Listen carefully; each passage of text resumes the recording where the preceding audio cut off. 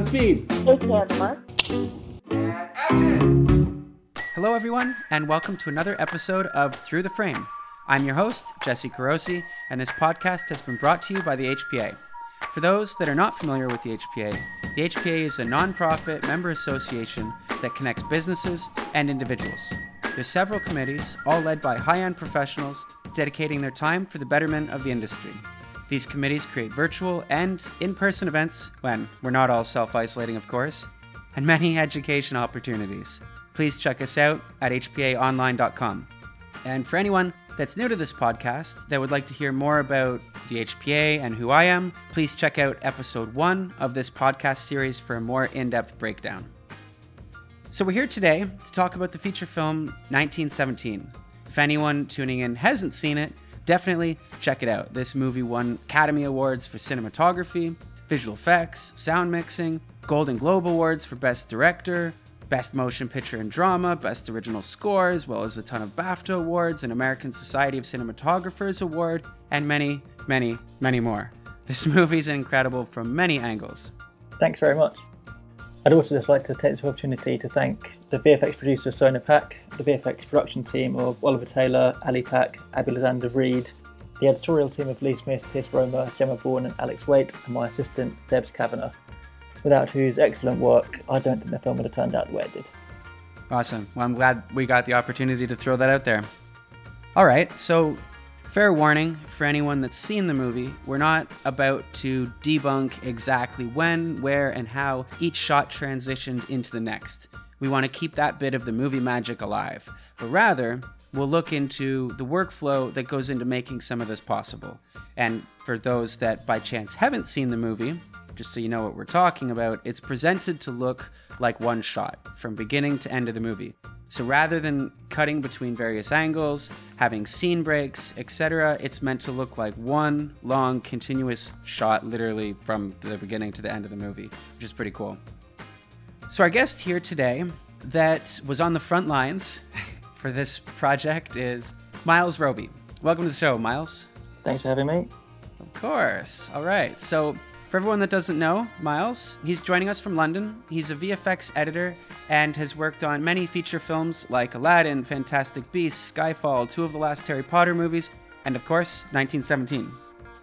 So I think a good place to kick this off would be to chat about how all of this was conceptualized before production. I feel like there are a few great behind-the-scenes YouTube videos. For anyone that hasn't seen these, definitely check them out on some of the work that went into this. But this was more on a practical pre-production standpoint and how the set was built and staged, etc. But I'm curious, Miles, when you started on day one in editorial, what exactly was in place in regards to some of the previs or anything to help get you up to speed on what you were about to walk into? Sure. I came on just a week before shoot kicked off, so the last week of March last year. But even before I'd started, after I knew I was getting the job about 6 months ahead of that. And after only a couple of months, so probably 4 months out from shoot, I started getting PIX playlists come through. So PIX being the kind of online daily system. And there were playlists of kind of cast rehearsals, camera tests. And I was getting, a couple of these through a week from that early stage. So even months out ahead of the shoot, I was able to kind of see a lot of the prep. And to begin with, it was just the actors in the middle of an empty field with tape and cones and things marking out what the sets would eventually be. Oh, cool. And the visual effects department had been on for months before that even. I think they were on for about 8 months before shoot began. So all of the kind of complexities that went into all of the transitions to make it look as if it is one continuous shot were all kind of meticulously and forensically mapped out way in advance, so much so that one of the first things that we did, maybe on my second or third day after starting, was we went and met with Sam Mendes, the director, at Shepperton Studios, where the production unit was based, and we went through what was referred to as our stitch doc, which was a kind of a 40-page document which had all of the cut points or the stitch points broken down with storyboards, and even for everyone there was a top-down little 2D map which had the camera position throughout the shot lined up in it. like a map of the actual set to show this is where the camera will be during this cut and this is where it'll pick up from? Exactly that. So it was Wow. because they knew the dimensions of the sets and they knew where the camera would be going. This has all been rehearsed very thoroughly with Roger and the camera department and Sam during the rehearsal process. So they knew that in order to create this transition, the camera would need to follow this path during the shot, starting off facing this way, ending up facing that way. And between those 2 points, there would be a fairly natural moment of where a transition could take place. And it wasn't just, they had kind of a number of cuts that had to take place because we may have had 2 locations that were in a complete different part of the country. So they had on this document, which went through, I think I started and it was version 40 or something of the document. It went through a lot of iterations. Holy smokes. They had major or minor stitches. So the major stitches would have been the absolute, we have to cut here because we're changing its location and we're going to a different set. And minor stitches, which is where they kind of built in a few little get out of jail cards within shots where potentially this could be a place where we transition from one take to another, but it isn't necessarily a deal breaker if it does or not. It's just basically they tried to give themselves a little bit of insurance within takes. So yeah, that was quite impressive to see from such an early stage, before shooting. But in terms of previs, there wasn't a huge amount of that. There was some. The plane crash was prevised, and the run through Acoust at the night time, that had been previs. I think probably we had about 10 mini sequences that had been kind of mapped out and prevised, but it wasn't like on the scale of a Aladdin or big budget superhero movie where they prevised almost the whole movie. This was very much moments, and it was more from a kind of tech viz standpoint. They just needed to know technically how they were going to shoot it. Mm-hmm. Some of the transitions were quite challenging. Huh, very cool. Yeah, it's amazing to walk in to a job that's been that planned out. A lot of times you don't get that opportunity. Yeah, I think it was quite evident from starting, and a lot of people having been on it for a while, people were kind of itching at the bit to get going, actually just start shooting it, because with something like this, where it's quite an organic process, there's only so much you can plan. So much of it is kind of an unknown quantity of what happens on the day. And so they planned as much as they felt they could, and then it was a kind of leap of faith once they started shooting as to how these would actually translate from theory to practice. Yeah. All right, so we'll get into some of the workflow and things like that, but I think what would be great to also touch on is, do you know what this was shot on? Yes, yeah, it was shot predominantly on the Alexa Mini LF, which I see. I think I'm right in saying this was one of, if not the first film that was shot using it. It's a kind of scaled down Alexa large format camera, which is very small, very lightweight. And I think it had been something that Ari had worked on with Roger, and it's a remarkable piece of kit. It was pretty much a prototype when we used it, and the film would have been significantly more challenging to make with a larger sized camera because of how tight a lot of these trenches were and the weight of the camera itself, with lots of Steadicam work. It was a kind of bold move to go with a barely untested camera, but I think it paid off. Yeah, well, at least it was Ari. A lot of the DPs that I work with, they love Ari, but are sometimes forced to not use Ari because it's not 4K, and then the LF came out, and a lot of TV shows are switching to shoot on that, which is great. Yeah, and they did have a kind of a backup Alexa Mini that was used very rarely. They had a couple of shots that were put on a drone, and the Alexa Mini was used for that. So that was upscaled actually from not being quite 4K, and the Alexa Mini LF was actually down converted from not quite 5K to 4K final delivery. I see. And in terms of the resolution, okay, so this was 4.5K open gate. Was this Ari Raw then? Yes, it was. Yeah, 4.5K open gate. Whether it was Ari Raw or not, I see. can't. Well, the reason I was asking was if your takes were, I've read online that the takes were between 8 and 9 minutes sometimes, and thinking about how big that is. If it's Ari Raw, you're talking about like 300 gigabytes ish for one shot, and I guess it depends on what camera mags you were using, but they probably would have had to reload after like a couple takes, right? Yeah, for some of the longer shots, definitely, I think that would have been, 1 or 2 shots per card, I think would have been the maximum. But for, a lot of the shots were kind of, between a minute and 5 minutes, and Oh, okay. some were shorter, some were longer. There was never a kind of hard or fast rule as to, how long the takes were going to be. And they kind of, some of them, as the takes progressed, they came down in length, because as the more they've been rehearsed and practiced, the more concise the performances became. Oh, that's interesting though, because at that point, that's actually affecting the length of the movie. Well, yeah, I mean, when you have a one-shot movie, it's very important that you have the pacing nailed before you start shooting, really. So I think they worked very hard with continuity and scriptwriter and everyone involved in the rehearsal process. They knew that the film was going to live or die on its pacing, really. It had to. If we ended up with a 4-hour movie at the end of shoot, we would have been in trouble, because the only thing we could have done would have been to speed ramp the entire thing where there was no dialogue, basically, which we did a lot of anyway. But the kind of the DNA of the film was built into the script and the rehearsal process, and that tied into everything. It tied into how they built the sets. It tied into the whole feel of the film. It was paced as it was made. I'm curious what kind of safety there was on the frame in terms of, okay, you shot 4.5K, was there a 5% punch in or something? Because watching the movie, I felt like there was many, many times where the cut happened during some pretty serious camera movement, and to line this up from the tail end of one take to the beginning of the next would probably require repositioning of the frame to line them up, which may mean punching one in or zooming one out, etc., to make them kind of line up.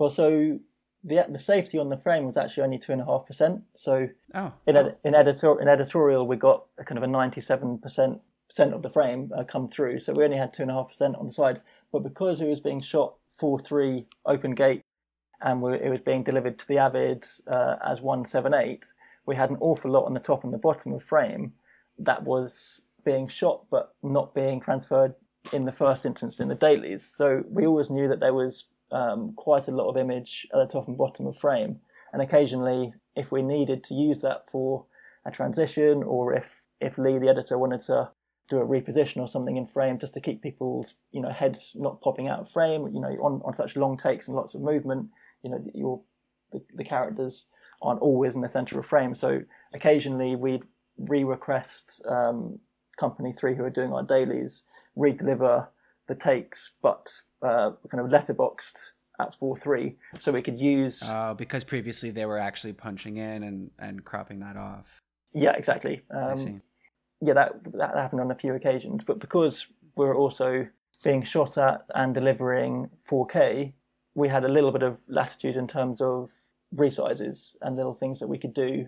The kind of rule of thumb generally is kind of between 20 and 30% is your maximum, but as it turns out, you can do a little bit more and get away with it. I won't go into too much detail about it, but yeah, and I guess it depends on what resolution you're delivering the movie at too, right? Yeah, exactly. And because we were delivering as a 4K show, everything was being worked on like that. We did have a little bit of latitude, and so yes, there were quite a lot of little repositions and things just to try and help any transitions, because there was no kind of magic formula to making them work. It wasn't like they'd line up 2 shots and there'd be one frame where everything would be perfectly lined up and you could just use that to snap them to. Quite often they shot with a little bit of crossover, so if they were finishing one take, they'd leave it run a little bit long, and when they picked it up the following day, they'd try and kind of do as much as possible before the cut point, so that we had a kind of natural area, so we could try and find the best fit transition, basically.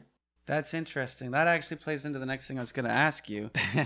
Back in the day, I'll say, when I first started working in the industry, I worked on a few feature films where I'd be on set and I was taking a live feed from the camera, and essentially the moment they'd yell cut, I'd stop capturing, and then I'd do a rough composite of something that just happened. So as an example, there was one where there was like a time travel situation. The actor needed to talk to himself, so I comped that together. And then, the goal was 20 seconds after they yell cut, I'm able to play something back to the monitor so that they could see it, to look to see were the eye lines right, or, even if I was comping out the background.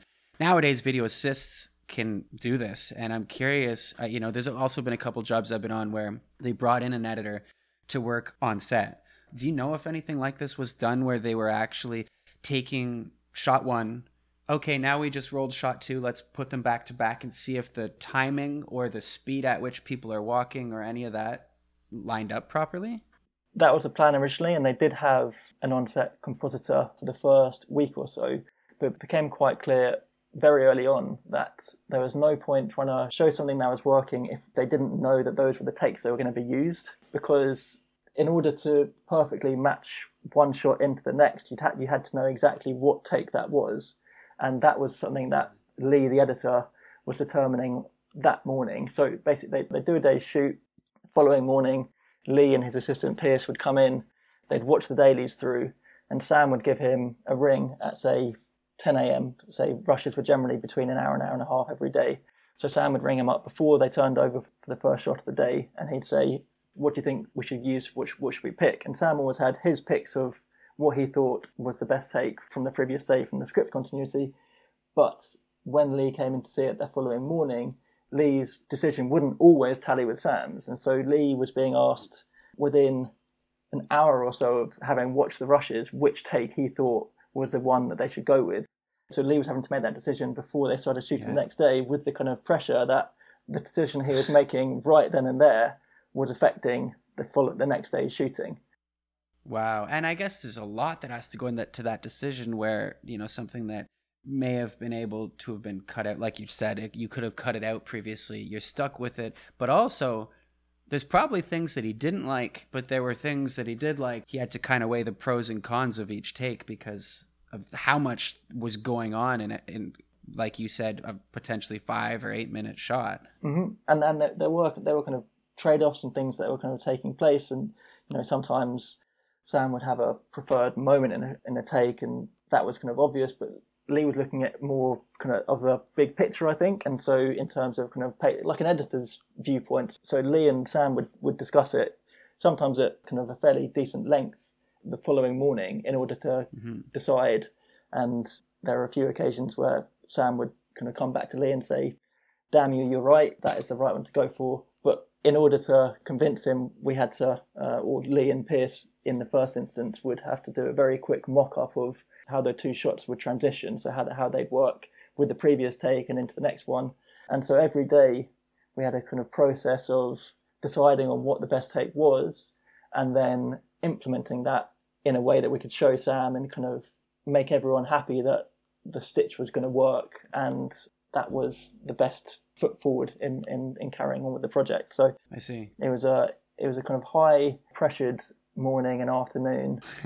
Bad. By kind of 4 o'clock every day, we'd have a kind of an Avid temp version of the stitch done, which we'd send back to set, and it would include sound effects, sometimes kind of music cues, bits and pieces like that.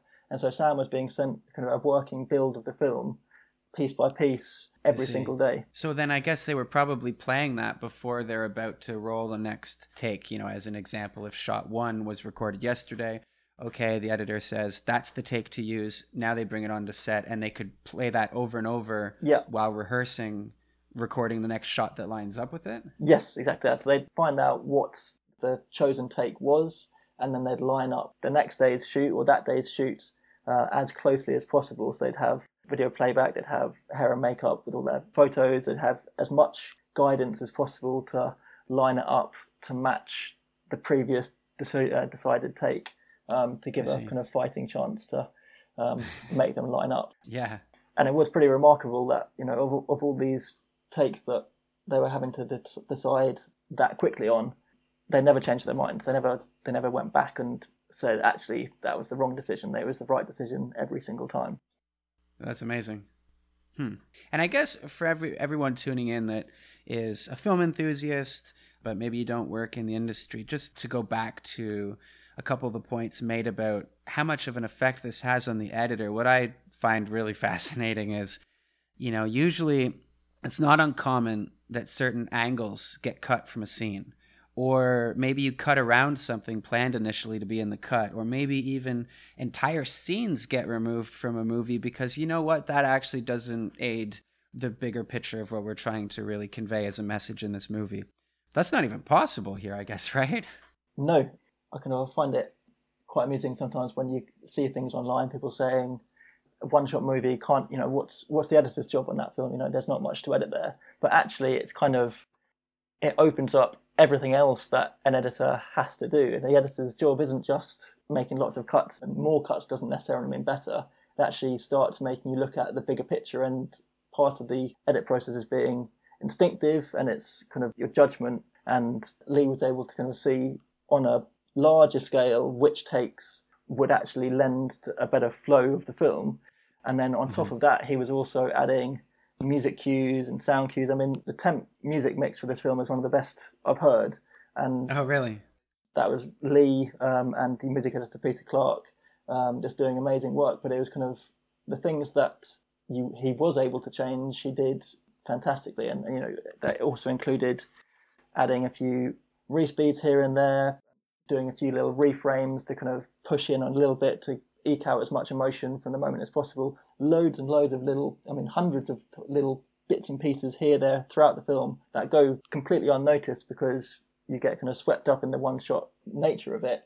But in actual fact, they were kind of vital decisions, and every day's shooting impacted the next. So the choices that were being made meant that it was actually fundamentally changing the film as it went along. I think Lee's worked on some massive movies with some very demanding people, and I think he's almost never felt as much pressure as he had on this one, because he knew that the decisions he was making within a couple of hours of seeing the rushes could be, make or break for the movie. Like if he made the wrong decision and they came back a month or so later in post and said, actually, I want to change the take there.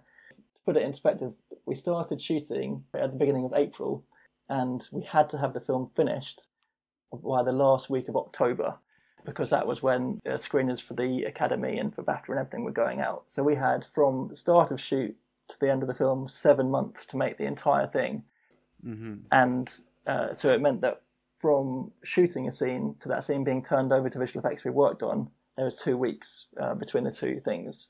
And once they started working on it, if they were then told a month later, oh, we've actually just changed that entire take, that's thousands of frames to then redo, they wouldn't have been able to do it in time. The film would never have been made.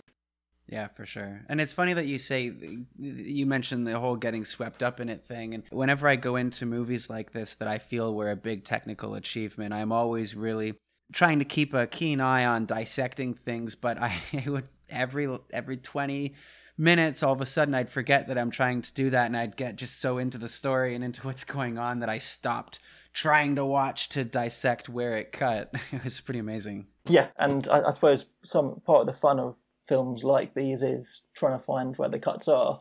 And part of, I think, Lee's enjoyment was trying to get in as many as possible that people didn't notice. And I've seen a fair few kind of breakdowns of where people say all the cuts are now. There are a couple in there that I've not seen anyone pick up on, and they were some of the more ambitious places. I mean, sometimes 9 times out of 10, the cuts were being put in the places that had been pre-planned, but on the odd occasion where Lee wanted to use 2 different bits of a single take and there wasn't necessarily a plan to cut at that point, they found some very ingenious ways to put these stitches in, and a couple of them were so well done that even knowing they're there, you can barely make them out. And so far I've not seen. There are 2 in particular. I won't give them away where they are, but if you'd seen the before and after of what they were having just been shot to how they are in the final movie. Assuming you may be talking about the bridge scene, that to me was the most amazing. No, not even that one. No, there are a couple of them. You wouldn't necessarily know that there's even a cut coming. And I think one of them in particular was shown at the Bake Off. I think that kind of impressed a lot of people. I think that's probably partly responsible for the film doing as well as it did in the visual effects categories. Yeah, for sure. So in that sense, though, if you shot something today and then you're supposed to go out the next day and shoot the following shot, but all of a sudden it's cloudy and yesterday was sunny, what happens? Is it just treated in VFX to replace the sky and work on the lighting and visual effects, or would you change what was going to be shot that day? There was weather cover that they had available, so the film was predominantly shot in story order, but we actually had a few overly sunny days, and sunny days are not great for a film like this because you get hard shadows, you get things that are very difficult to grade out. The perfect weather for this one was an overcast day. England in spring is not as gloriously sunny as you might hope it was, so that worked in our favour. But if it was a sunny day, they just wouldn't shoot; they'd rehearse.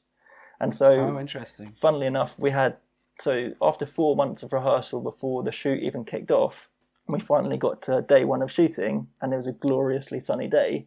And so, and you'd think, the pressure of the studio, kind of, they want to see the results of their 4 months of rehearsal, but rather than kind of cave in and just shoot something for the sake of it, Sam and the producers took the decision to say, no, we can't shoot, it's too bright, we're just going to rehearse. And so the first day of the shoot, they didn't shoot. And they rehearsed, and the next day they got ahead of themselves. And so actually by the end of the first week, I think they were 2 days ahead of schedule, even though they missed an entire day at the beginning. I see. Yeah, and I guess even on days that seemed like a natural flow between shots, the colorist still has so much work to do, because normally changing angles or even changing to a new scene, sometimes if the color isn't done well, it is kind of jarring and you can tell. But in this situation, it literally has to look like the same shot. Yeah. So I assume the color was done at Company 3? The color was done at Company 3. There was a kind of a mandate given from Roger early on that he didn't want there to be visual effects tinkering with the grades during the stitches. And so what actually happened was we had a kind of dailies grade that we had in the Avid throughout the shoot. And at the end of shoot, Roger went in, and once we knew, because by the end of shoot, a couple of days after that finished, we had the film assembled because of the nature of it. So they knew what all the takes were. Roger was able to go into Company 3 and they just lined up all those takes. We took off all of the kind of stitches and the respeeds and everything, and we just we bolted all the shots together just with cut points at the stitch points. And Roger went through and did a kind of grade to bring the shots in line as much as possible. So at that point, you're creating a new grade. So when VFX send shots back to drop into the edit, how are those going to line up color-wise with what you received from dailies? And that was another difficulty. So we did have a situation early on in shoot where, having shot a couple of days worth of footage, Roger came into Company 3 and they did a kind of regrade. But because of the speed of which we were turning things over, we'd already turned that sequence over to visual effects. And we actually had these regraded shots delivered back to us in the edit. We replaced all our Avid media with these regrades, but it ended up being very difficult because we had to then resupply all the CDLs to the visual effects vendor to replace what they already had. We had to go back into all of our comps for everything that we'd done in the edit to swap out with the regrades. But that's good that you stayed compliant to CDLs to allow that to happen, because it could have been easy for him to go back into Company 3 and do the regrade but not stay CDL compliant, get a better product but not stay compatible with the workflow between VFX. Well, no, yeah, and that was important, because if they had a whole bunch of dynamic grades and things going on in the shots, it would be very difficult to match when the visual effects came back to us in the edit. And so we asked and they agreed that the Avid dailies grade just remain the dailies grade, even though Roger and James, his wife, had gone into Company 3 to do this kind of grade pass once they'd finished shooting. That was something that Company 3 had in their back pocket and was available for MPC to reference if they needed. But essentially, they were still delivering shots back to the dailies grade as was shot. But then when the final grade was taking place and the shots were being delivered back, in order to give as much control as possible for the stitches in particular, mats were being supplied for the kind of the A and B side of the stitches, so that individual elements could be tweaked by Roger and Greg, the colorist at Company 3. But because very few were simple wipes from one shot to the next, they're all very complicated with lots of different elements. Those mats themselves became a bit of a beast to track and deliver. I see. I felt like there were times where virtual objects or additional shots of a couple actors walking in front of maybe a green screen were shot and comped in to help some of the transitions. I'm curious, assuming I'm right, how much of that was planned versus, okay, you get to VFX, you realize, you know what, we need to add something else in here because it isn't working, you go back and do like an insert shoot almost to add another layer in? Not as much as you might think. Most of it was done and planned as part of what was in the Stitch document that I discussed earlier, and most of it was kind of already there. There were a couple of occasions where they needed to bolster what was already there, kind of add a CG element perhaps sometimes in front, but without going into too much detail, it was didn't have a whole big element shoot to try and fix issues where they shot stuff against green screen. It was maybe a handful of occasions where just what had been shot wasn't quite working, and they kind of replaced what was already there with something else. It wasn't like they stuck a whole big thing in frame just to try and completely obscure the cut. Although sometimes we kind of wish they would, but Sam was very keen from early on to try and keep the characters in frame the entire time. And a big part of it was he didn't want lots of whip pans and things being obvious cut points. And there were a couple of whip pans in the movie, and they're not where cuts are. They were actually just in camera. Really? Because there were moments where they walked into one of the bunkers and it goes dark. And then, because in my head I was like, okay, that's probably a convenient spot. That is not a cut. That is actually just a whip pan in camera. Yeah, the one, so Blake goes off in one direction, Schofield goes another, camera looks one way, and then whip pans round to Blake, I think. That one was actually every single breakdown of saying where the cuts are, that's in there, but it's not a cut. It's amazing. The cuts were in much harder places. And sometimes, during the No Man's Land sequence, and you have a moment where two planes fly overhead, and the easy thing to do, or the relatively easy thing to do, would have been you hear the sound of planes, the camera tilts up, you see two planes fly overhead, the camera comes back down, and you've got your cut point because you can just go up to it. But Sam never wanted to do that. He never wanted to leave. That was another spot I assumed there was one. Right. That's awesome. Yeah, he didn't want to take the easy route point. Sometimes that's great. The easy route would have been better for our health, but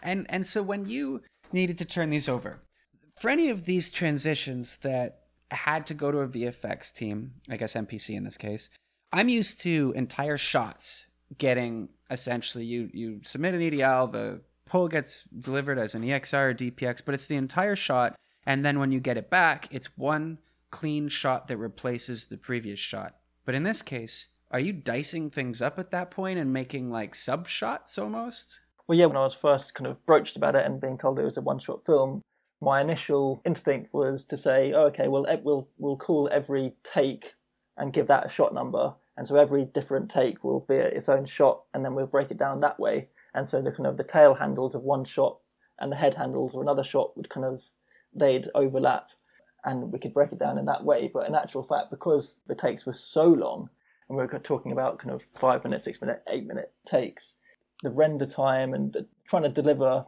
shots of that length back was just too much. Yeah, and a lot of people probably don't realize that there are visual effects elements that were added. If they're like, this movie didn't have much VFX, like there's probably a lot going on within each of those takes. Yeah, right? So two of the things that we kind of realized after our first turnover briefing with Sam was that way more than just the stitches were the work that we needed to do. So 91% of the film is actually visual effects. And by that, I don't just mean we pulled an entire take, and of that take, there may have been 2/3 of it that had some work in it. 91% of all the frames in the film have VFX work in them. There's stuff that was done that you'll never know about, and but it was all requested. Things like smoke on the horizon. Oh, sure. Trees being changed colour to make them look like it wasn't early spring. It was kind of... Oh, good point. Yeah. Things like that are just kind of fairly invisible, but difficult to do, kind of fairly easy to do in a short, 1, 2, 3 second shot, but to try and carry on for a 5 minute take where the camera's moving round, changing perspective, looking away, coming back, trying to keep that consistent across a take of that size is very, very difficult. And so we tried to find the balance between not chunking up the takes into too shorter chunks that MPC could work on, but also manage to keep a through line of things like that. So we decided around 500 frames was pretty much our cutoff. So we chunked up all of the shots into roughly 500 frames and turned them over like that. And it wasn't as if the stitches would be the end of one shot and the beginning of another, we actually made all of the stitches shots in their own right. So the stitch happened within the middle of that 500 frame breakdown. So because they were all bid items, and it also meant that they were far more easily trackable, we had to make sure that we were able to reference them, and not having them cross over two shot IDs was the best way to do that. Yeah, for sure. But that also meant that we were breaking up continuous takes into individual sections, which is, generally speaking, not a great idea in the visual effects world. You kind of want to keep an entire shot consistent so that when you deliver it back, you don't have any pops or jumps or jars. Yeah. And because we had, even a 500 frame shot where the bulk of the work is painstaking roto for backgrounds and things like that, you might have one chunk ready, but the following chunk not ready. Unless you had a few handles on there, the backgrounds would pop. Yeah, and if you got one artist doing one and they roto it something slightly different than the next artist, or there's like smoke or there's something, nothing breaks immersion quite like something popping in a cut. And because we were screening constantly, because every day Sam was being given the cut and it was kind of building, and the only way that Sam could kind of decide on it, how they could change things, where they could put music, do new respeeds and things, was by watching the film. He wanted to watch it pretty much weekly, if not twice a week, and things like background popping would just completely break the immersion, and he wasn't a fan of it. So what we had to do, what MPC had to do, was we built kind of handles into the sections even where there was no stitch taking place, and so we had a little bit of crossover that we could do, but it also meant that occasionally they were doubling up on work. But the issue then is, as you said, because they have different artists working on different things. Say they wanted to prep out something in the background of one shot. One of the first things you do in visual effects when you do that is you degrain the shot in order to clean up the background. Then you can kind of paint out whatever was in their tracking mark or whatever, and then you regrain that shot again. And occasionally, if you have one shot which is then being bookended by another one, and that regrain doesn't match exactly, there'd be almost imperceptible shift. And so sometimes we'd be looking at stuff in the Avid and it would look fine. We'd have a reel ready for review. We'd then give it to the DI, and even though we couldn't see it on all their scopes and everything, there'd be a light shift, there'd be a pop, there'd be this and that. And so even when we thought we were kind of getting close to the finish line with delivery, we had a whole bunch of technical reasons why these things couldn't kind of back onto each other properly. And it meant that every single cut point between every single shot, even if it was a stitch or not, whether the two shots were joining, they had to match exactly. And that was a real challenge. Yeah. Especially, Yeah, and you can't just, why not just make it longer and deliver a longer shot without those cut points? But I guess you can't, right? If there's a whole bunch of work that has to go into various elements. Yeah, it's all been broken down and being given to different artists. I mean, there was so much work to do. It wasn't as if the same guy was working on all 10 chunks of that one take. It had gone to different people. So it was the job of kind of the MPC supervisor, Greg Butler, to kind of wrangle all of this and make sure that everything was consistent. And it was a kind of thankless task, that, because the one thing, so whenever Sam was looking at something, he'd always be looking at it with the mask on. He'd be looking at it with the 239 mask, and so he wouldn't know where these kind of invisible cut points that we'd put into the shots were to break them up. Because outside of that mat, you'd see a bunch of things that they obviously knew weren't going to make it into the frame. Yeah, but you'd also have the shot ID and everything in there. But Sam was only Sam didn't want to see that. He just wanted to see what he'd actually be looking at. And so occasionally there'd be a pop, and Sam would say, "What's happened there?" And we'd say, "Oh, it's just one shot going to another." And he'd say, "What do you mean one shot going? It's a one-shot film. What are you talking about?" So we had to kind of refer to things as sections and chunks and try and make out, because in visual effects, shot IDs, where all the breaks are, all the stuff, but you don't necessarily expect the director to be on top of all of that, because that's not something they should be worrying about. But so when Sam was looking at it, he's looking at it as one holistic thing, and we're looking at it as hundreds of different chunks. And Sam just wants all of that to be consistent, and we're kind of treating each one as their own battle. Yeah. And I'd be curious how involved Deakins was in the VFX process, considering how much it actually affected cinematography. He was fairly heavily involved, actually. I mean, he came in for the bulk of the VFX reviews towards the end, partly because Sam wanted to do the VFX reviews in the conform. He felt that was the only way that he could actually assess how the shots were looking, because everything was supposed to be continuous. He didn't want to do a traditional visual effects review where you've got maybe 50 or 100 shots ready and you look at them all on a loop. We basically did VFX reviews of entire reels. So our VFX producer Sona and their supervisor Guillaume, they both went through and figured out a kind of delivery schedule where we delivered in reel orders. So we kind of, reel 1 was done first, and so once we had the shots ready for reel 1, we'd get them all ready. We'd show them quickly to Sam in the Avid just to make sure that he was happy with where they were going, but then we'd as quickly as possible get them ready to put them into the conform. And because we were then looking at all these visual effects reviews in Company 3, and Roger was at Company 3 grading anyway, oftentimes we were actually interrupting his grade in order to do the visual effects reviews. Roger would be there with his wife James, and they'd be able to comment on it. But Sam was also very keen to get Roger's input, especially for the nighttime sequence in Acoust, where he'd built this giant light rig for the burning church, and he wanted to make sure that how visual effects were envisaging it was the same as how Roger was seeing it, and it was extremely useful to have Roger's input with that. Yeah, that scene was beautiful. It looks amazing, but it was actually funny enough that we thrashed that out with Sam first of all, showed him a version of it that he was kind of happy with to a point, and he then showed it to Roger, and Roger came back straight away and said, "Oh, it looks good, but it's much darker than I thought it was going to be. It needs more glow. It needs more of this." And so Sam, from that point on, said, "This is invaluable. I need your input for all of these kind of decisions." And so Roger was brought in to give a lot of. It was mainly to do with the lighting and how, just to make sure that the visual effects wasn't undermining the work that they'd done on set. I see.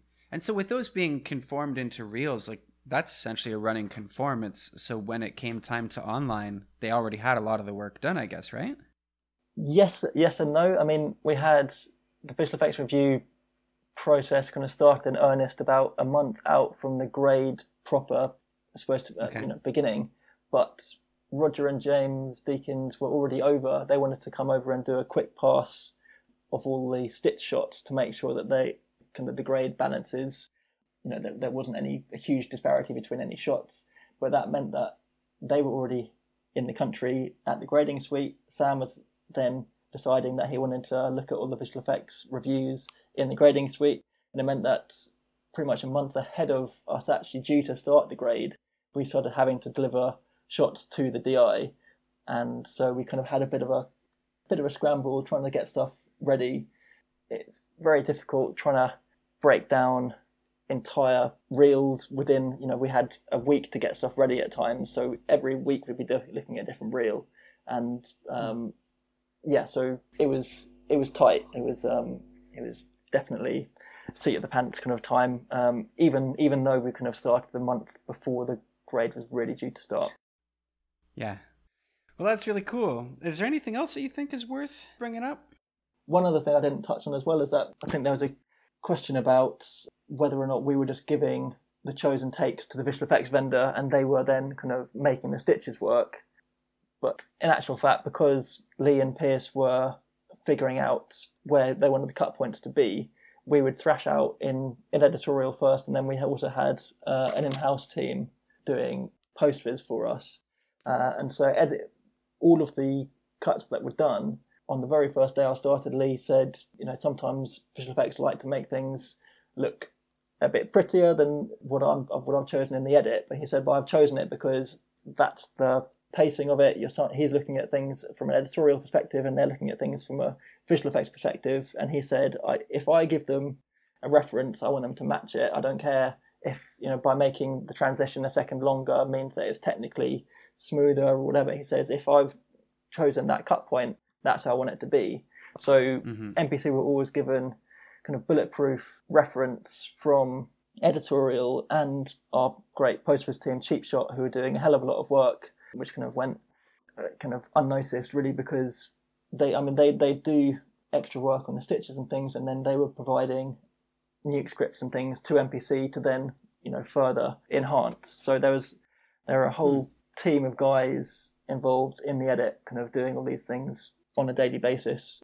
They don't get the props they deserve. Yeah, because they did a hell of a lot of work. Very cool. All right. Well, thank you very much, Miles. This has been very informative, and I appreciate you taking the time to join us. That's actually a pleasure. Thank you very much. And everyone else, thank you for tuning in. Your support is very much appreciated. And for anyone that hasn't seen this movie, hopefully this is enough to inspire you to take the time to check it out. And just a reminder for anyone that is new to what the HPA is, please check us out at hpaonline.com. And keep an eye on social media for the reveal of what our next episode will be and who my next guest will be. Until then, that's a wrap.